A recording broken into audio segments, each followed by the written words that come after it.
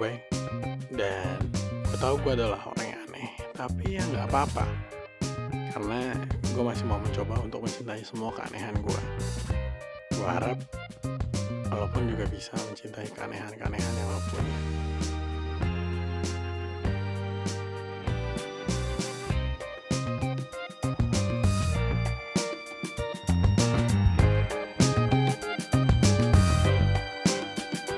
Halo, gue Ubay dan lo masih mendengarkan I'm a Weirdo but it's okay. Again, karena masih corona, jadi ya kayak gimana ya, bahasnya masih itu doang gitu kan. Tapi kali ini gue gak akan ngebahas tentang gimana caranya mencuci tangan, gue gak akan ngebahas gimana caranya mencegah corona, karena ya gue rasa udah banyak banget informasinya tersebar di mana-mana. Gue lebih pengen ngomongin situasi yang terjadi karena adanya si corona ini. Dan hari ini yang mau gue bahas adalah tentang respon kita terhadap para artis dan juga para orang-orang ternama lah kasarnya gitu ya.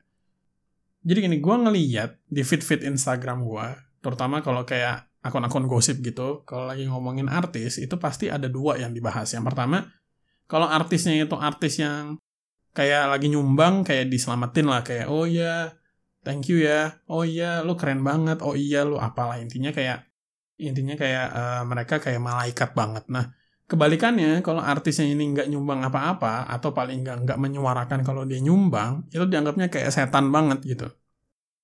Percuma kayak kalau misalnya nggak dipakai buat nyumbang, percuma kayak kalau misalnya nggak bisa bantu orang. Yang, to be honest, gue nggak setuju dengan yang manapun. Dia nyumbang bukan berarti malaikat, dia nggak nyumbang bukan berarti setan. Atau paling nggak dia nggak menyuarakan kalau dia nyumbang bukan berarti setan, karena kita nggak tahu kan dia nyumbang atau enggak. Mungkin aja dia nyumbang tapi nggak ngomong-ngomong. Ada beberapa orang yang selalu kayak gitu kelakuannya. Dan menurut gue itu lebih mulia daripada lu ria gitu ya, ngasih tahu ke orang kalau lu tuh nyumbang, gue nyumbang. Buat gue itu lebih better. Karena biar gimana pun, bagian dari public figure adalah PR, public relation, dan walaupun nggak sepenuhnya, tetapi nyumbang dengan diberitakan tetap ada bagian stuntnya lah. Maksudnya kayak aksi yang dilakukan hanya untuk PR, walaupun nggak 100%, tapi paling nggak ada lah. Persentasenya masih ada itu tuh. Buat branding, buat bangun public image, menjaga nama baik, apapun itu, pokoknya tujuannya supaya kita itu kayak care gitu loh sama mereka. Even kayak sekedar yang tadinya udah nggak ternotis nih si artisnya, terus karena dia nyumbang lumayan, jadi ternotis lagi, terus jadi punya brand baru, bisa jadi kan. Dan hal kayak gitu tuh kayak udah biasa gitu loh buat gue. At least di kacamata gue sebagai orang yang skeptis. Tapi kebalikannya, gue juga gue gak merasa berhak untuk nuntut orang-orang. Misalnya banyak artis-artis kaya gitu, kayak Raffi Ahmad, kayak siapa yang benar-benar gak disukain orang belakangan ini, Ria Ricis misalnya ya. Ria Ricis nih kaya, Atta Halilintar itu juga kaya. Terus gak nyumbang. Ya gue gak berhak juga nuntut dia kayak, nyumbang dong. Kenapa emang? Kan lu kaya. Iya, nyumbang kan bukan atas kekayaan gitu, poin gue. Iya memang jumlah yang bisa lu sumbangkan beda tergantung kapasitas lu berapa duitnya.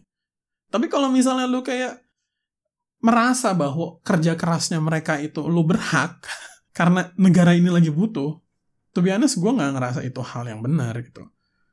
Ya kita bisa minta simpatinya mereka, tapi ya simpati, dan lu harus ngakuin lu minta, lu ngemis karena lu gak sanggup. Itu beda kasusnya. Mereka kan gak dapat apa-apa. To be honest ya, kalau mereka nyumbang tanpa bilang-bilang, mereka gak dapat apa-apa selain pahala, atau kalau misalnya mereka punya motivasi pribadi, ya paling itu aja yang mereka dapat gitu. Sisanya gak dapat apa-apa. Dan lo menuntut seseorang itu untuk melakukan seperti itu dalam jumlah yang masif gitu, karena lo butuh. Kan kebangetan banget gitu loh. Orang tua lu aja gak ngasih lu beli handphone baru kalau misalnya orang tua lu gak punya duit atau gak ngerasa lu butuh tuh handphone. Itu orang tua lu sendiri, apalagi orang yang gak lu kenal. Dia kerja juga buat keluarganya, buat dirinya sendiri. Emangnya kalau misalnya dia kerja jadi YouTuber, jadi artis yang notabene ngibul-ngibulin anak kecil, yang notabene ngerusak masa depan Indonesia lah kata lu. Terus mereka kaya karena itu, terus mereka harus balikin duitnya ke negara gitu. Sebagai apa? Sebagai bentuk penebusan dosa gitu. Terus dosa-dosa lu pada, siapa yang mau nebus? Nebusnya kayak gimana? kok pada gak ngaca gitu ya. Gue agak-agak geleh gitu kalau misalnya ngelihat orang-orang tuh kayak entitled banget. Bukan berarti dengan adanya corona ini lu semua jadi suci, nyet. Enggak. Lu jadi justice warrior di Instagram pun kayak gak ada manfaatnya. Itu poin gue lo. Gak ada manfaatnya. Karena kalau lu emang pengen minta sumbangan ke si Atta Halilintar, ke Ria Ricis, ya lu ngomong aja langsung ke dia. Entah itu DM, entah itu private message, entah itu lu ngomong ke pihak kementerian nih, Kementerian Kesehatan untuk minta request secara langsung ke mereka buat mereka modalin. Itu nggak ada salah buat gue. Karena sisanya itu PR stunt. Even gue nih ya, gue ngomong apa adanya. Saat ini di perusahaan gue sendiri itu lagi sedang mengerjakan satu sistem yang paling nggak kayak bisa mendeteksi temperatur lah dari kamera gitu. Nah, itu pun kalau jadi kita juga mikirin soal PR-nya seperti apa. Makanya gue nggak bisa bilang bahwa sepenuhnya itu buat bantu orang yang nggak bisa. Iya memang manfaatnya banyak buat orang lain, tapi gue juga nggak bisa munafik dengan bilang bahwa gue nggak ada niatan untuk mencari profit di sini. Dan lu mungkin yang denger ini bisa ngerasa anjir nih si Ubay bangsat banget nih, mengambil kesempatan dalam kesempitan. Terserah. Yang jelas kayak gini, di saat pandemik seperti ini, bisnis tuh tetap jalan. Lu harus mikir, bisnis itu tetap harus jalan. Kalau bisnis gue berhentiin, banyak yang gak makan. Artinya, gue nambah-nambahin masalah. Udah virus, terus banyak juga yang gak bisa makan. Nah, sekarang gue harus memilih dong, mana yang ibaratnya lebih penting buat gue. Kalau misalnya gue gak bisa makan, terus gue abis itu harus menghadapi virus, gue bakal lebih mudah mati, kasarnya gitu. Akhirnya apa? Akhirnya ya sudah, gue makan dulu, sampai titik tertentu di mana gue gak nyakitin orang lain lah. Tapi ya gue tetap harus bisa makan. Bukannya gue mau jadi kaya raya karena virus, toh bukan gue yang buat virusnya. Tapi industri ini tetap harus dilihat opportunity-nya apa. Kalau nggak gue nggak bisa makan, itu poin gue.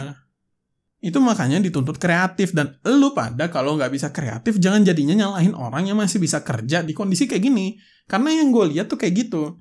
Yang gue lihat adalah kebanyakan dari kita itu iri karena mereka masih bisa kerja, masih bisa dapat duit, even kondisinya kayak gini. Kenapa? Mereka YouTuber, mereka influencer, mereka artis. Duit nyala terus. Konten sampah. Ya lu tonton. Kalau emang kontennya sampah gak usah lu tonton, lu blok. Selesai. Iya kan?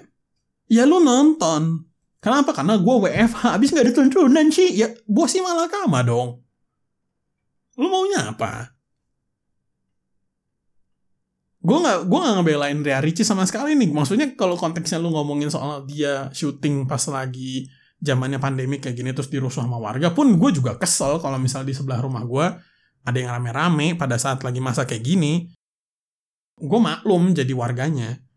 Tapi gue gak akan bilang bahwa si channel YouTube-nya Ria Ricis harus di shutdown karena lu namanya matiin kerjaan orang, matiin nafkah orang, lu nggak tahu siapa yang berharap dari itu video, maksudnya kayak pembantunya mungkin jadinya nggak bisa dibayar atau mungkin ada kontrak sama perusahaan lain yang akhirnya jadinya perusahaan itu jadinya bangkrut misalnya gara-gara lu.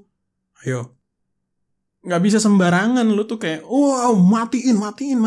Apa bedanya sama kayak lu tuh ada orang bersin di sebelah lu, abis itu lu iket terus lu bakar hidup-hidup karena lu takut dia corona. Sama aja buat gue. Karena lu nggak tahu limit lu di mana. Jadi jangan jadi justifikasi maksud gue kebencian lu ini nih karena adanya pandemik. Jadi lu berhak untuk melakukan witch hunt. Siapa yang lu nggak suka, lu sikat. Apapun alasannya, lu sikat. Karena gue ngeliatnya gitu kayak semua orang yang udah punya citra buruk tuh jadinya disikat-sikatin. Atta, terus kemudian Ria Ricis, terus kemudian Raffi Ahmad, Anang Hermansyah pun ikut-ikutan karena bawa-bawa Atta belakangan ini. YouTuber lah. Terus bermunculan juga nih setengahnya. Apa nih? Orang-orang sok suci ibaratnya. Orang-orang yang ngata-ngatain. Gue ngomong apa adanya? Gue bukan orang suci. Kan gue ngomong tadi, gue pun memikirkan bisnisnya. Even gue bikin podcast pun karena gue merasa bahwa si podcast ini bakal banyak yang lebih dengerin. Karena apa? Karena orang banyak kan di rumah. Di satu sisi, iya gue nemenin kalian. Di satu sisi, gue pun juga harus mikir bisnisnya kayak gimana. Gue gak pernah ngatain orang kalau gue gak mau dikatain sendiri, kasarnya gitu. Kalau emang gue ngeliat ada sisi gue yang berbeda, ya gue ngomong. Even perusahaan gue pun kadang-kadang ngatain gue tuh orangnya aneh. Ya emang kenyataannya gitu. Maksud gue tuh, ya gue gak menuntut lu untuk jadi orang suci dengan gak pernah ngatain orang. Silahkan aja komentar, tapi jangan entitled, bisa gak? Kalau lo emang mau kritik yang konstruktif. Kritik yang beneran kritik gitu loh. Bukan yang nuntut orang ngelakuin sesuatu yang lo sendiri gak sanggup ngelakuin. Kalau misalnya lo dituntut atas kesalahan lo nih ya, lu pada nih yang gue omongin adalah lu pada yang masih suka ke kafe, terus habis itu nongkrong di Starbucks, randa-rundu ketawa tiwi, terus habis itu gue bilang, gue pecat ya. Kenapa emang? Gara-gara lu gak nurut di rumah. Siapa juga yang mau? Pasti pada protes. Ya kali coy, gue cuma minum Starbucks doang, masuk gue dipecat. Nah itu yang lu tuntut dari si Ria Ricis ini. Terus kemudian gaji lu semua buat nyumbangin ya. Kenapa emang? Kan lu masih punya kayak orang kaya, lu kan masih punya orang tua lu kaya. Semua gaji lu sumbangin dong buat APD, sumbangin dong buat masker.